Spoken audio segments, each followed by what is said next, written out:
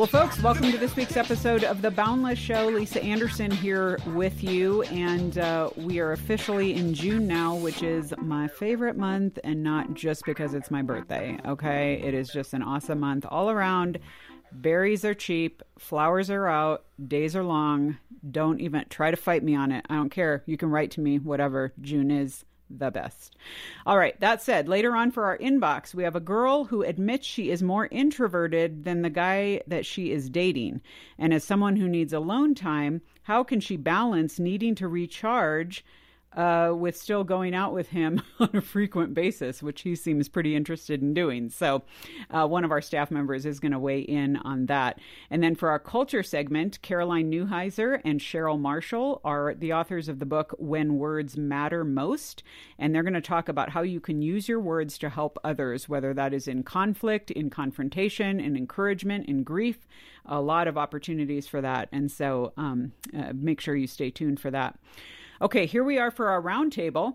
And this week is part one of a conversation that will be two parts, because there's a lot to say here, on the concept of the impact that your family has had on you, how you show up in relationships, some of the behaviors you have, some of the attitudes you have, good and bad. And so we're going to break it on down and talk with a great group of folks. We have Josh, Glenn, and Brittany here. Hey, y'all. Hey, Lisa. Hi. All right. Well, this is going to be good.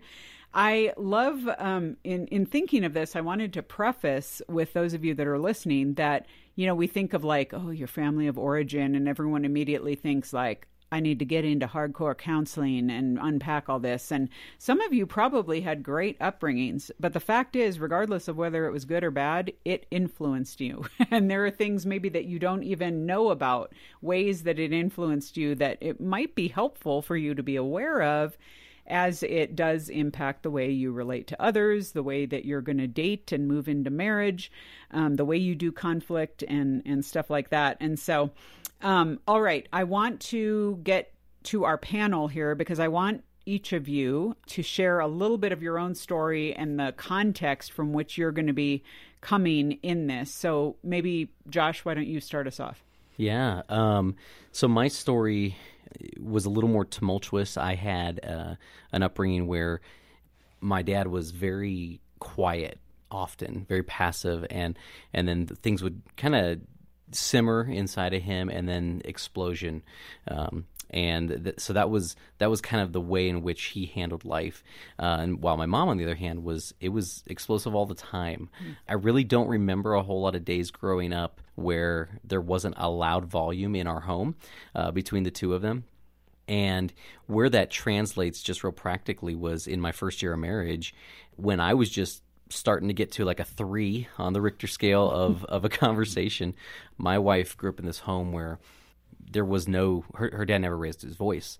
And so she was just melting down and like shutting down when I'm just like getting started. Mm-hmm. And I wasn't even mad yet. I'm just like, I'm just passionate, you know? Yeah. And so that definitely affected me because normal for me was aggressive. Mm-hmm. Yeah, good point. All right. Glenn, how about you? I had a really positive experience growing up. My parents both loved the Lord. But any home is imperfect. Mm-hmm. We're broken people. We need the grace of Jesus Christ.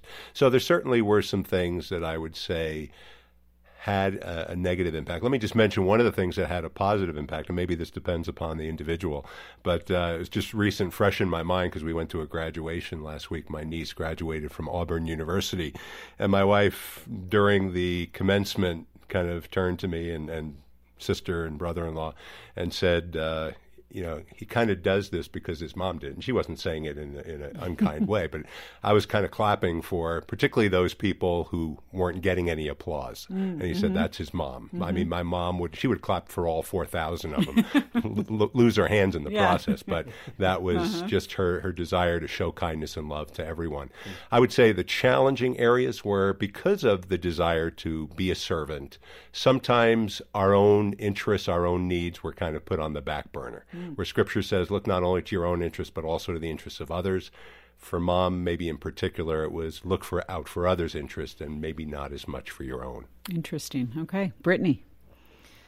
Yes, for me, I kind of similar to Glenn, had a very positive environment during my upbringing. So both of my parents actually left the corporate world when I was born practically to start their own businesses in hopes to just be there more for me as I grew up. So they were always my biggest supporters at every sports game, performance, award ceremony. Mm-hmm. They were my biggest cheerleaders, and it was a Christian environment my whole life. That kind of just led me to always feel like I could go to them for anything, be really open with them. And so overall, it was a very positive relationship and upbringing with my family. Yeah, that's good. And I think for me, it's interesting because a lot of this I feel like I've discovered in recent years. Also, my parents loved the Lord and certainly loved me, and I always felt that. And I always feel for my friends that have voiced that they grew up not feeling loved or not feeling, almost feeling senses of abandonment or neglect, in some circumstances. I never felt that.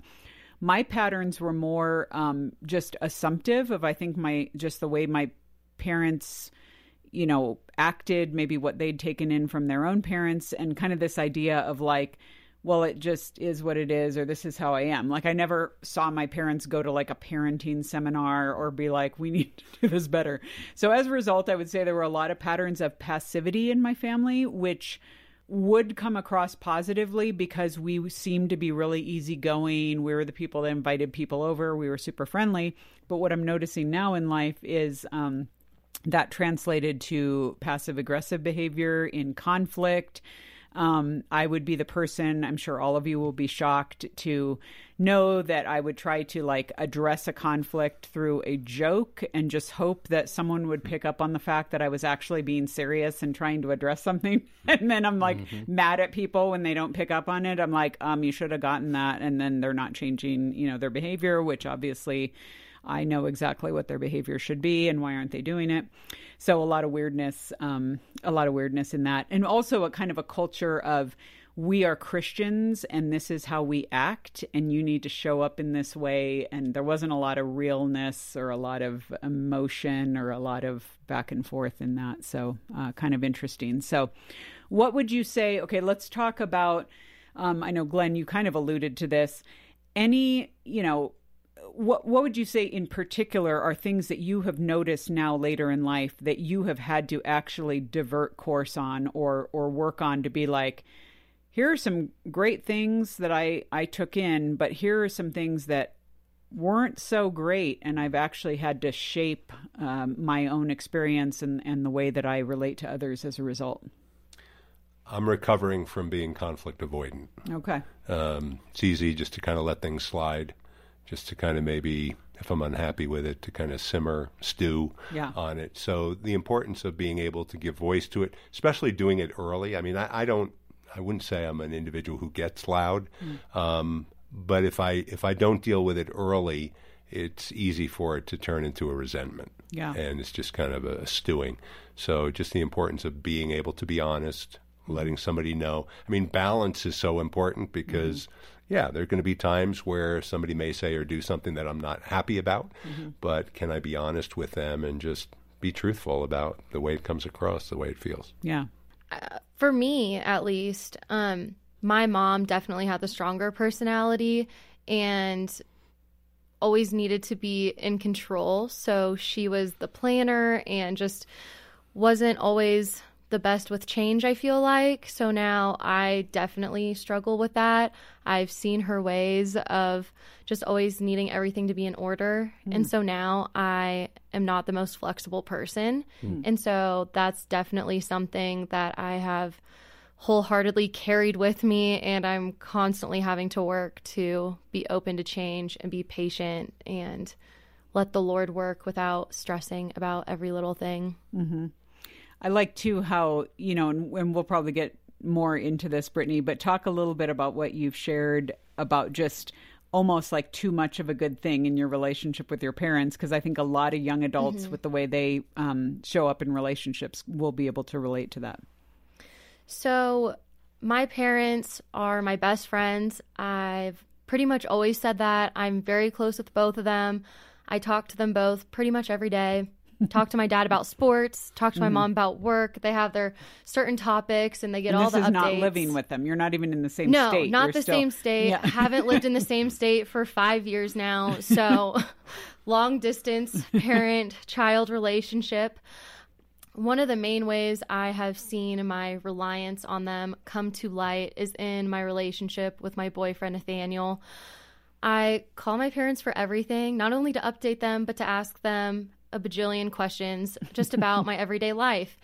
And so an example is the other day, my TV wasn't working and my boyfriend Nathaniel was over and he's literally on the floor with cords all over, turning it on, turning it off, trying to fix it. And I'm sitting on the couch and I start FaceTiming my dad. And I'm like, hey, Dad, can you help me try to fix this?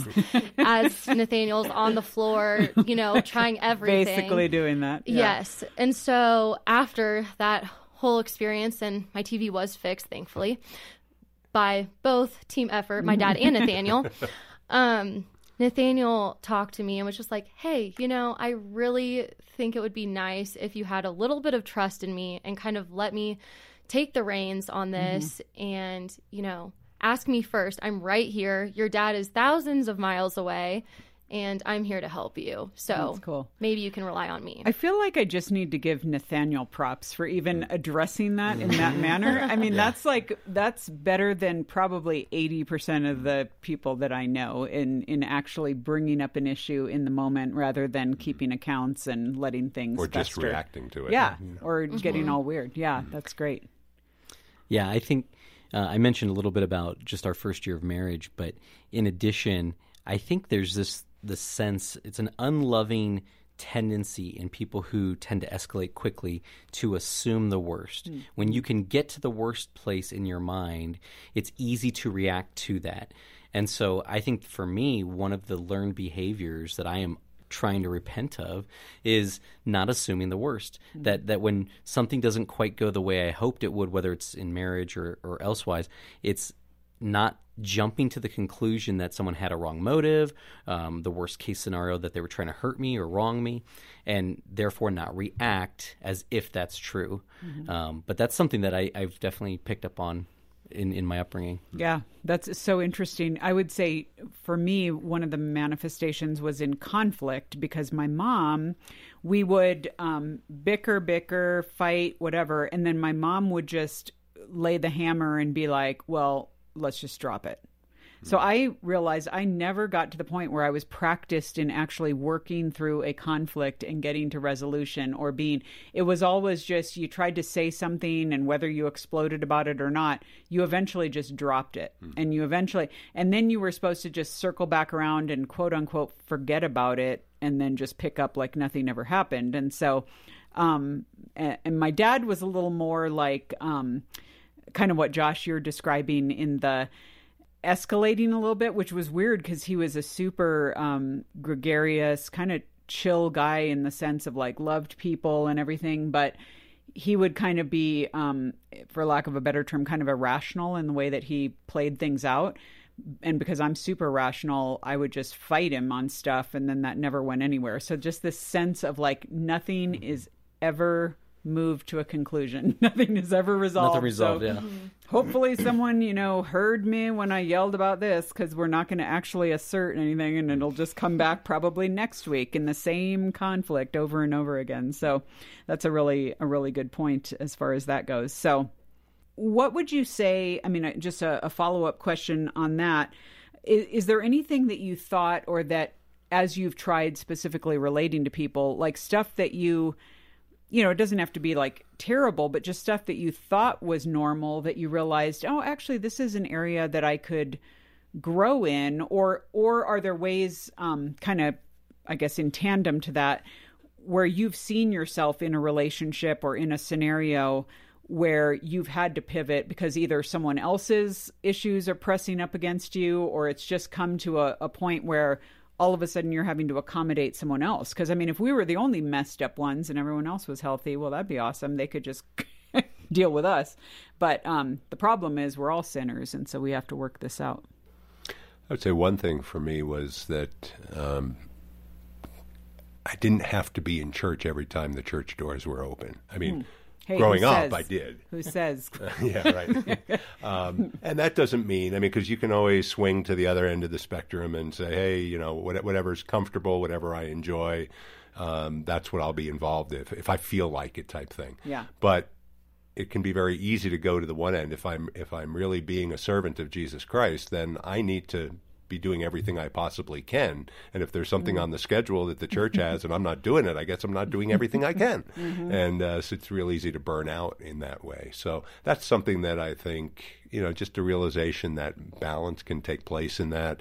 I can look at it and pray and seek God's wisdom as far as what I'm involved in, what I say yes to, as well as what I say no to. Yeah, that's so funny. I actually have a low-grade anxiety if I stop at the grocery store after church, because for me growing up, it's like, unless you're getting a prescription, or I don't even know what the other contingents was, you don't Life or shop death. on Sundays. Yeah, and it's just so funny. It's hard to let go of, because I think like, oh yeah, what about that? What about so? Since I've been in my relationship, I think I've always looked at my childhood as probably being a little too perfect. Like, when I look back at it, I forget that they're actually, like you were saying earlier, Glenn, like there's problems in every family and everyone is a sinner. And so, of course, no family is perfect. But I kind of glaze over that. So when I talk about the future with Nathaniel, I'm like, okay, this is how it's going to be. Like, we're going to have family game nights every week and this and this and this. And he's like, okay, like, it doesn't have to perfectly match what your childhood was. Like, your future doesn't have to be like what your parents did practically. And so going away from that is definitely something that I'm having to work through, is kind of changing my point of view on I don't have to do the exact same things and follow the exact same steps. Isn't it funny, though, how assumptive you are? That, I can't even tell you how many times I have to stop in my day and realize, wait, everyone doesn't do that way?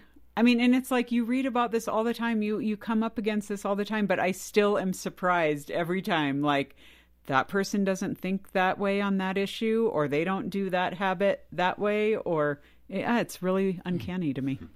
Yeah, so I think for me, one of the key things that I thought was normal was that birthdays are not that big a deal. And that apparently is not the normative belief system out there, that birthdays are not a big deal. And I learned that with my wife. But I often thought, just growing up, the way we experienced birthdays was, again, if 99% of the time there's an argument in the home and yelling, guess what? Birthdays fall on those days too.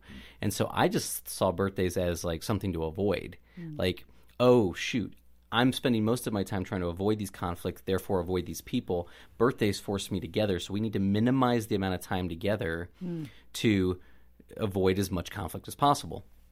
And when I got married, and my wife is all into birthdays. Her family is all into birthdays. And at first I just thought, man, that's a really self-centered thing. Like, let's stop. Really did. I just had this belief, like, what is wrong? And I had this pastor at the time, and he was like, what is wrong with you? God made us. He made us unique. We should celebrate life. We should celebrate one another and what he's created us to be. And he just kind of like started reworking my theology in this like miniature argument. And it really did. It started reshaping how I practice birthdays. And even now, I look forward to them. I would say that's a real change of heart in me. That's not something I dread, but I actually look forward to. That is so funny. I just had this conversation last week with a friend of mine who was all upset because her husband doesn't value birthdays and her love language is gifts. So what in the world? So she's actually like several times had to sit down and tell him, like, I need a birthday party. I need a gift. I need listen. I'll talk to him. Set me up after the show. Support group. But his whole thing, again, a value that he grew up with in his family was frugality, and to him, it's like birthdays are a waste of money. They are kind of ridiculous. They're kind of forced. They're kind of whatever. And so let's act not. Why would that be different than any other day? So let's not worry about it. But it wasn't, but she took that as malice towards her. You don't care about me. You don't care. You're just dismissive of me, whatever. And that's not what he meant at all. So that's such a great point. That's funny. I think one thing that came to mind because it just cropped up this morning is, I think of myself like in my family, I was always the good soldier. So where other people could flake out or could fall apart or whatever, I always had to show up, do the right thing, tell other people like, okay, here's what we can do, move everyone forward. And it's so funny because even now, I even told my coworkers today, I'm like, I don't even know, maybe God just cannot even get me married because I would be like a full-on 12-step program if this had to happen. Because even with my housemate, who is a dear friend of mine, we had these like leftover like strawberries that they either needed to be cut up and used or they were going to go bad. Now, I also am frugal, and I'm like, I actually bought these strawberries, so I'm like, oh, those are not going to get wasted. So I think it was yesterday where I mentioned to her, again, passive aggressive, we, quote, air quotes, need to cut these strawberries, which really I meant like you need to cut these strawberries because I bought them and I've already prepped some other food and whatever. So there's a whole backstory to that. Anyway, so she's like, oh, yeah, we should. So then this morning... I'm up because she's not even up. Like, hello, are you going to work or what are you doing? So I'm getting ready for work. And I just self-righteously stood in the kitchen and cut all those strawberries because they needed to be cut. But you know that I want her to see them and see that I cut those strawberries. And it's again, me manifesting the whole Lisa's got to save the day because Lisa shows up and Lisa does what's need to be done. And, I'm going to write some kind of an essay about it to make sure that she knows and stuff. So anyway, just a craziness around that of where that comes out. And immediately I was like, this is ridiculous. I need to not do this. Anyway, so, all right. Well, let's go ahead and wrap it. We are going to continue this conversation next week, y'all. If you would be willing to hang around, we're going to actually talk next week, you guys, about what do you do to even recognize some of the patterns in you? Like if you're just clueless, frog in the kettle, how can you go about exploring some of this and learning to do this? And then how can we make some great steps to move beyond towards greater health in relating to people, understanding people? So we'll maybe share some down and dirty tips and tricks. Why don't you forgive me?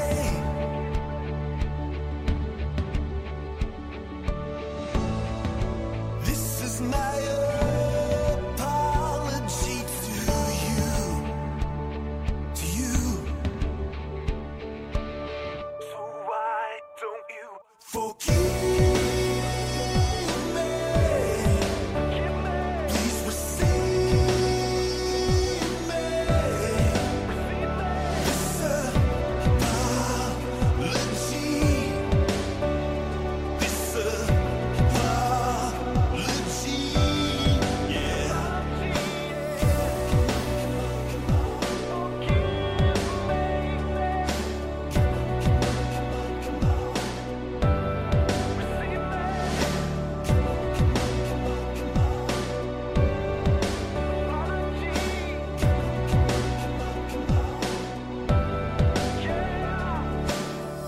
Well, folks, we're here for this week's culture segment and two authors and experts on the line today for you for the conversation that we're going to have today. I have Caroline Neuheiser and Cheryl Marshall. Hey, ladies. Hello. Thanks for having us. Yeah, great to have you here. And, well, we're going to be actually talking about, we were talking a little bit before we started taping about the ministry that they do and the book that they have that's pretty new here. It is titled When Words Matter Most, Speaking Truth with Grace to Those You Love. And you know that we here at The Boundless Show are not strangers to personal growth and hard conversations. And I'm always telling y'all, you need to go after this and ask people for good feedback and find those wise mentors and such who can speak into your life. So that needs to be happening. If we all just did this, it would probably be a lot easier. But sometimes you really need to kind of step in and go after people and have these conversations. And so both Caroline and Cheryl are excellent at this in their own ministries, in their own churches. Caroline is a counselor, speaker, author, blogger. Cheryl also speaks a fair amount, author. She's a Bible study teacher, currently serving as the director of women's ministries at her church. And so you guys really bring a wealth of experience, and we're so privileged to learn from you today. And so, just again, our thanks collectively from here at Boundless to you. Okay, so the first thing I want to ask you is, we want to start talking, and I think it's fascinating that the book doesn't just cover hard conversations in the sense of confronting someone or rebuking someone or whatever. But I do want to start out with that because that's kind of where a lot of people's heads go. It's something that we all would agree is a hard thing to do, to proactively do that for someone else, but also very difficult to receive, I think, if we're honest. And you actually are very honest, both of you, in the book about times that you were confronted by a friend and what that looked like. And I mean, most people listening here would be like, what? These ladies are like in ministry and they're leaders. Surely they don't do anything wrong. So give us, start by telling a tale on yourselves about how this played out for you. I was a pastor's wife for 26 years, but I'm a quiet person by nature. And a friend of mine at the church said, Caroline, people do not know you well because you're so quiet and you don't add a lot about yourself to the conversation, and I think you should. So I took that to heart. She had good advice for me. Yeah, it's good. How about you, Cheryl? I remember a time when I was struggling with anger, but I was not calling it anger. A lot of times we like to give anger other words, and at the time I was calling it, I was just frustrated or something like that. And my cousin, I was actually speaking with my cousin, and for many years she has spoken truth into my life. And at that point, she just really pointed out to me, Cheryl, you're angry. I'm like, I'm not angry. And she's like, no, everything you are describing is anger. And so I had sort of this self-righteous view of my position of the situation I was in. And just talking through that was very helpful, even though it's not what I wanted to hear at the moment. And, when you call something what it is, then you're able to start to deal with it. And so that was pretty pivotal at that point in my life. Yeah, that's good. I think isn't it so true? And we see this among Christians, a lot. We get into our small groups or our Bible studies or whatever, and we tend to have kind of like open season on what we euphemize and call venting. And it's kind of like, it might be about other people, it might be about our family, it might be about friends, it might be about people that just have hurt us in some way. What does it look? I mean, obviously there's a safe place for saying, I'm just really angry right now, or I'm so frustrated, or this person hurt me. But at what point can venting become sinful? Help us understand that, like when it kind of crosses a line. Well, for one thing, I think when you're venting possibly to the wrong person, I think it can turn into gossip really quickly. Mm-hmm. I think a good rule of thumb is, am I talking to someone who can truly help me solve this problem? Is this someone who is mature in the faith, someone who I know is going to bring biblical wisdom to me as I'm talking through this issue, instead of just going out and spreading that gossip all over the place? Am I being selective and keeping that circle very small? I think that's a very important aspect. You're right, Cheryl. Also, I think we forget what the desires of the flesh are, as they're listed in Galatians 5. And the works of the flesh include fits of anger, rivalries, dissensions, divisions, envy. All these are other words that we want to avoid in our conversations. We need to be living under the fruit of the Spirit. I think that's a good check on us. Yeah, that's good. You actually go in the book, you kind of describe 4 types of people and you kind of give names to them. I wanted to talk specifically about, and folks are just going to have to get the book, and we'll tell you how to do that here in a few minutes. But we don't want to give all of them away. But you talk about withdrawn Wendy and then defensive Delaney. Let's talk about how these types are, sometimes we can be more than one of these people at different seasons in our life or whatever. But what are kind of the unique problems that each of them face, and what is a great way for a person who is caring, whether you want to enfold them into community or whether you feel there is something that has to be addressed with them? Can you describe each of those individuals and kind of what their challenges are, and then how you would go about opening up the conversation with them? With withdrawn Wendy, we have to be real careful because there could be any sort of issue that's going on in her heart. But because she is withdrawing, we're really not sure. So, it may be a sin issue that she's dealing with in her life, but it may also be a suffering and a sorrow issue that she's dealing with in her heart. And for some reason or another, she does not want to talk about that, or particularly maybe doesn't want to talk to you about that, you as a particular person. And so I do think that there's a few things that we can learn from the principles of Scripture about how to minister to her. And one is, first, don't make assumptions about what she's going through. I think it's important that we believe what is best until we know more information about her. So just being careful not to make assumptions until we have an opportunity to actually talk with her and ask questions. Another thing is to be very patient and gentle with a person who is withdrawn. Sometimes we want to just rush in and fix a problem, and it's better for us to just be slow because she or he may not be ready to open up and talk about the things that are hurting their heart or that they're struggling with. And then if she's still if you've had an opportunity to talk with her and she's still not opening up, that's a time that you can just remind her of the promises of God.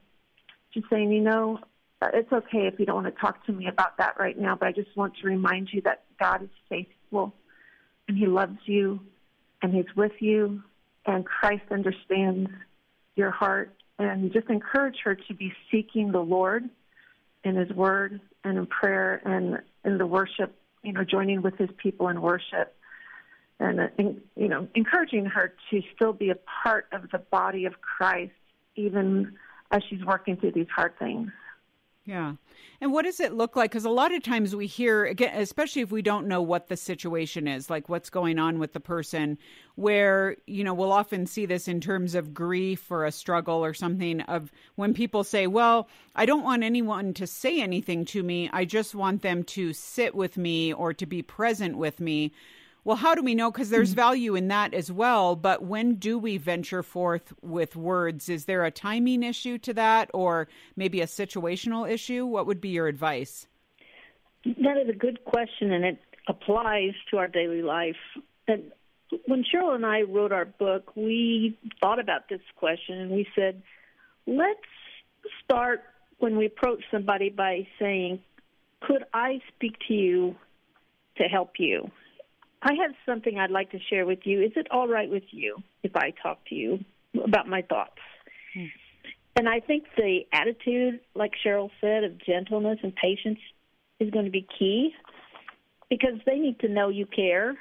And it's expressed in Galatians 6:2, where we're going to restore somebody. If anyone's caught in a transgression, restore him with a spirit of gentleness.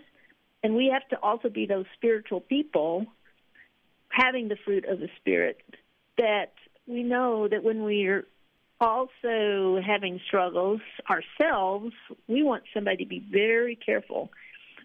Like Matthew 7, taking a splinter out of somebody's eye, we want to be very gentle and careful as we do it, with lots of affection and lots of patience. Mm-hmm. Well, Caroline, since you're already kind of leading into this, I would love to ask you, because you're a Christian counselor. in fact, teaching counseling at Reformed Theological Seminary. I want you to kind of describe the defensive person, because this is like where we draw straws as to who has to talk to this person. No one wants to, especially if you sense that they're defensive, and it's very hard to just go to a person who's defensive and say, well, the one thing you need to do is change. No one even likes you or whatever. But let's explain to that person how, I think a lot of times we think that it might be futile or they're a lost cause in that sense. But what would be a good way to break down those defenses? I think expressing the love that we see in the Bible for Christians for one another. So 1 Thessalonians 2:8 says, we're affectionately desirous of you. We are ready to share with you not only the gospel of God, but our own selves, because you've become very dear to us. And then in 11 it says, for you know how, like a father with his children, we exhorted each one of you. So there's the word exhorted, but it's also encouraged you and charged you to walk in a manner worthy of God, who calls you into his own kingdom and glory. So, as I said, we're having self-preparation as we go in, and we express ourselves lovingly and carefully, and knowing that we'll do our best, but it's not up to us to change a person's heart either. Mm-hmm. It's the Lord that has to work, so that's why we begin with prayer even before we go in. Yeah. That helps our heart, and it calls on the Holy Spirit to do the work. Yeah, I think it's very easy for us to take on the role of, Holy Spirit, where we think we know what needs to happen, and maybe obviously everyone would hope that a relationship would be restored or that someone would grow, but it's really hard to wait. Man, it's hard to wait for the Spirit to do his work, because we want to be the ones that say something amazing that immediately the person's like, oh my goodness, I'm so glad you said that. Now I'm going to do a 180 and just be a totally different person. But that could sometimes be a little premature. Well, I want to turn a corner here, because you don't only talk about difficult conversations in the sense of confrontation or having those hard kind of sharpening conversations. You also talk about the struggle with worry in the book, and people that are under the burden of worry and what words can influence them. Cheryl, why don't you take this one? Because you actually claim, in the book that you had quite a struggle with worry, and really Scripture helped helped you dig out in that sense. Tell us a little bit about that and the value or the place of God's Word in helping us really gain some ground here. Yes, I can think back to a couple, actually probably 3 significant seasons in my life when I struggled with worry. Interestingly, one was probably in my teens, another bout with that in my 20s, and then in my late 30s. And thinking back to the one in my teens, I had a friend who directed me to 2 Corinthians 4 in the midst of that. And that chapter just transformed my life at the time. The Holy Spirit really used that in me just to teach me to trust Christ with my circumstances, and that as I looked to, as it says at the end of 2 Corinthians 4, as you look to what is not seen, that your hope is restored, as we're looking to the promises and the truth of God's Word. And so that was really important in my life. But I think it was more in my 20s. Actually, I think when I started attending the church where Caroline's husband was the pastor, one of the pastors, that I started to understand that my worry was being fed by my thoughts, what I was dwelling on. And I would just repeat things in my mind that would cause me to feel more and more worried and anxious. And I had to come to the point of taking responsibility and just confessing that to the Lord, that He calls us to cast our cares upon Him. He calls us to, as it says in Philippians, to think on what is good and true and right. And so again, this idea, when you start to call worry for what it really is, then you're able to deal with it biblically. And I just had to bring my thoughts into submission to God's word. And one of the passages that Caroline and I delve into in this chapter on Truth for the Worried is Psalm 27.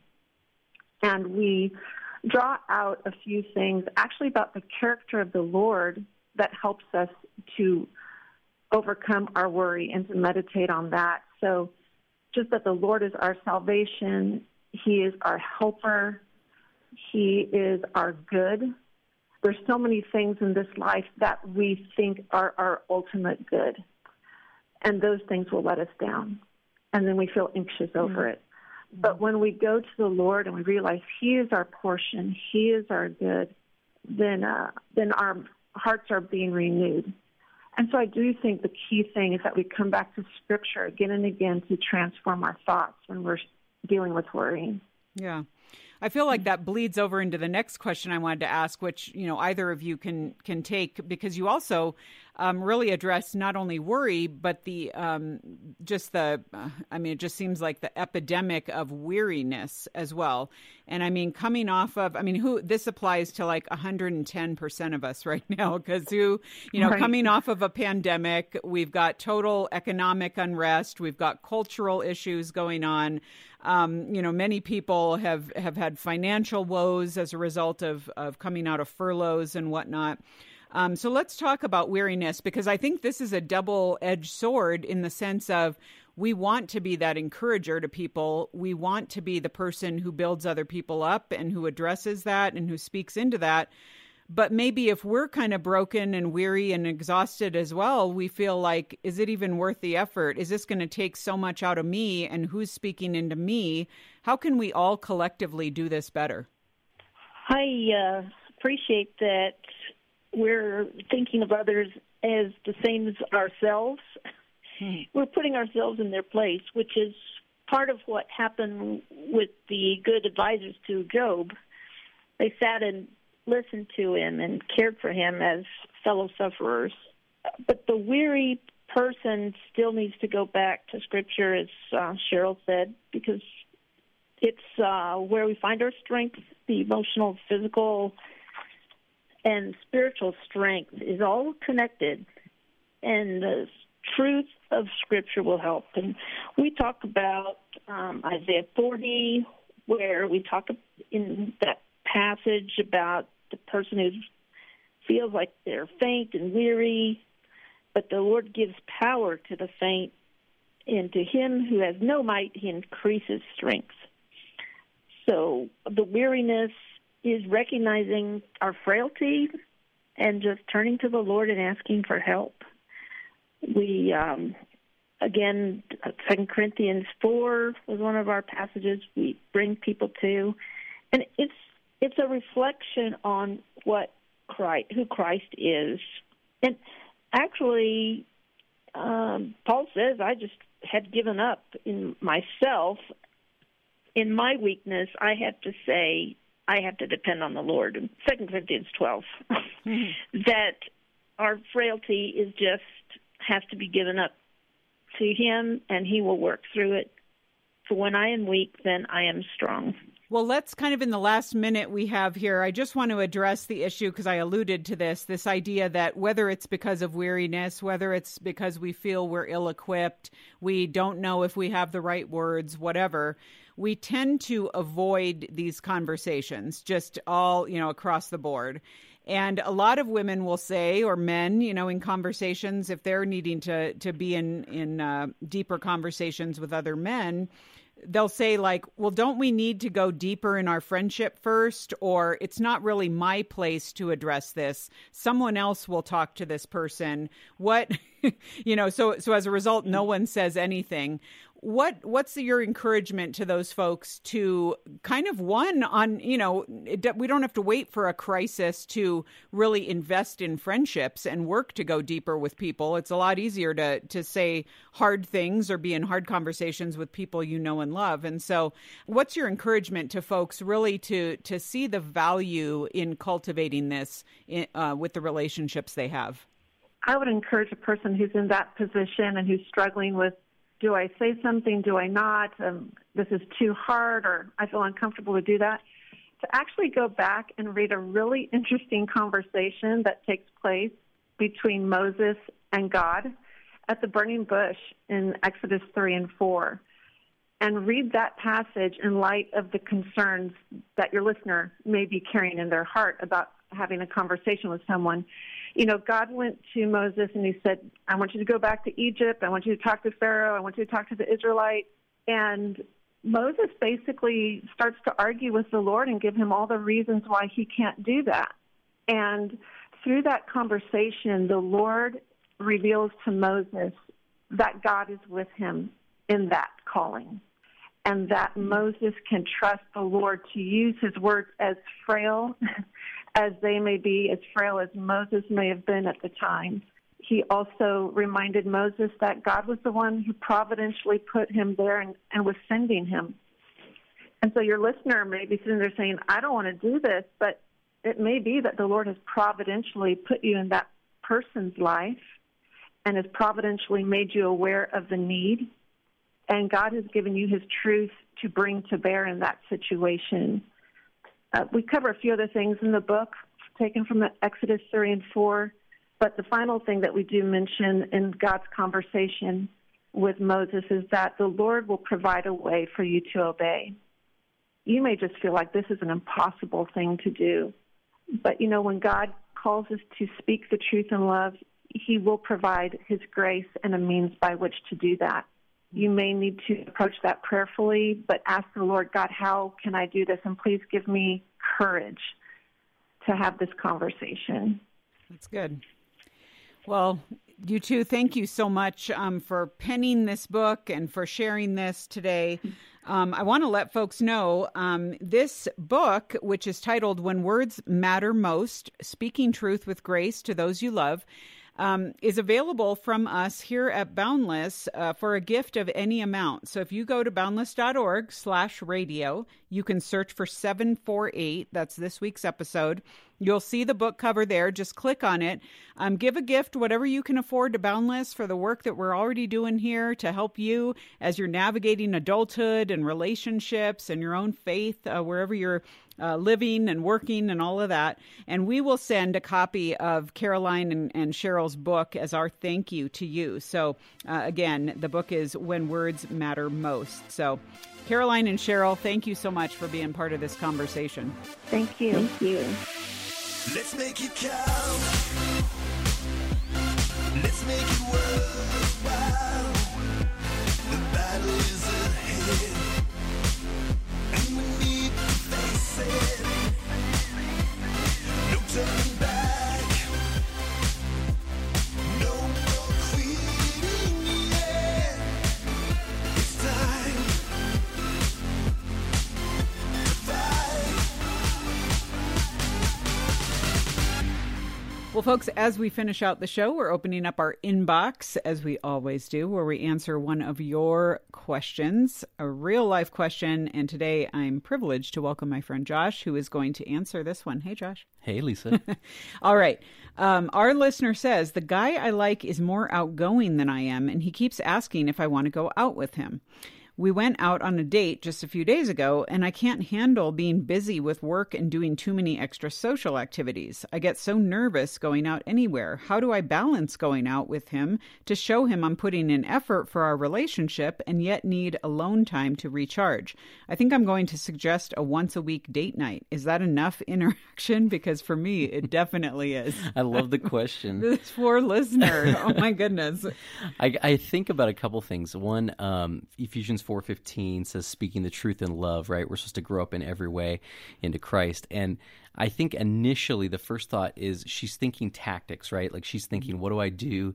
What is this a good tactic to suggest this once a week date night? I think a better strategy would be to back up and just speak the truth and just see, are they thinking about life the same?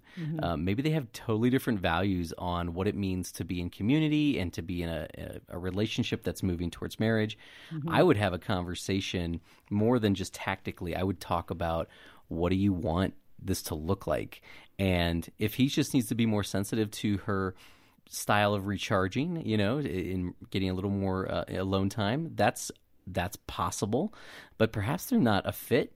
because he just runs really fast and he needs somebody who runs fast too. But they won't ever know that if they don't just have an honest conversation about where they're coming from. Yeah, that's interesting you say that. And part of it makes me wonder, like, again, we don't hear his side of it. So I'm wondering, like, is he just like suggesting dates where it's like go, like some crazy, like tonight we're doing a concert and then we're going to do an amusement park and then we're going to do maybe a good middle road would be like, okay, let's hang out. I mean, that clearly we're talking to an introvert here. Yes. Introverts tend to do better one-on-one or in very small groups. So maybe she could suggest to him, yeah, but let's maybe just like go on a hike or let's sit at the park or let's chill. Like, let's not have an agenda. We're not doing like a day-long festival of something. 12-hour dates. Yeah, so maybe it's just the expectation that it's always going to be one-upping the next latest and greatest date idea, and that could be a reality that she has to voice. Yeah, as well. and she does reference in there just being scared about going out. And if I was sitting across the table from her, I'd want to ask, what does that mean? And he should be asking, what does that mean? Yeah. And just getting to the heart of where she's at. So your suggestion is have an honest conversation with him and just level the playing field, figure out where both of you are coming from, and then go from there. Yeah. Awesome. Good thoughts. All right. Well, that is it for this week's show, folks. I mean, again, we answer these questions here on the show so that you can hopefully get, as we said here, a little bit of direction, a little bit of wisdom of next steps for the situation you're in. And hopefully that will be the case for you, listener, who asked this question, because that was a really good one. And so those of you who have a question that we can address, write to us at editor@boundless.org and submit your question, and maybe we'll fit it in on a future show. So otherwise, I will see you around next week. I'm Lisa Anderson for The Boundless Show. The Boundless Show is a production of Boundless.org. Focus on the family.